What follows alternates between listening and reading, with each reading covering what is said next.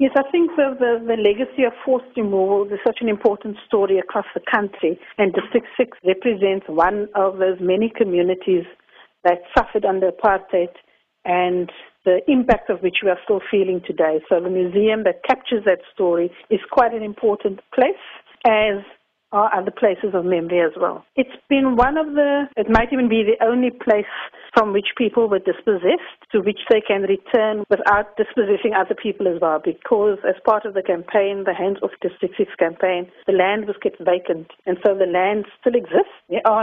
Most of the land was not developed, and so it's really made it possible for people to go back to the very place from which they were removed. So why was the District 6 Museum founded?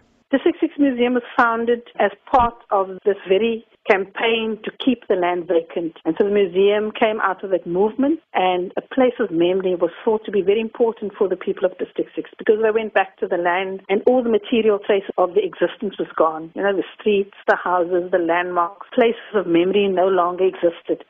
And I think as part of that kind of reclamation of space, there was a call for a place of memory and a keeper of that memory, and that is how the District 6 Museum came about. And why are museums so important to society in general? Museums are meant to capture elements of the past and also, I think, give us clues in terms of how the past has an impact on the way we live our lives today and the way society is kind of reconfigured in the present. And so museums are very important spaces for doing that. And I think more and more people are becoming aware, both people inside of museums, like museum professionals and also members of the public, are becoming much more aware of museums as dynamic living spaces, not only as places that capture relics of the past.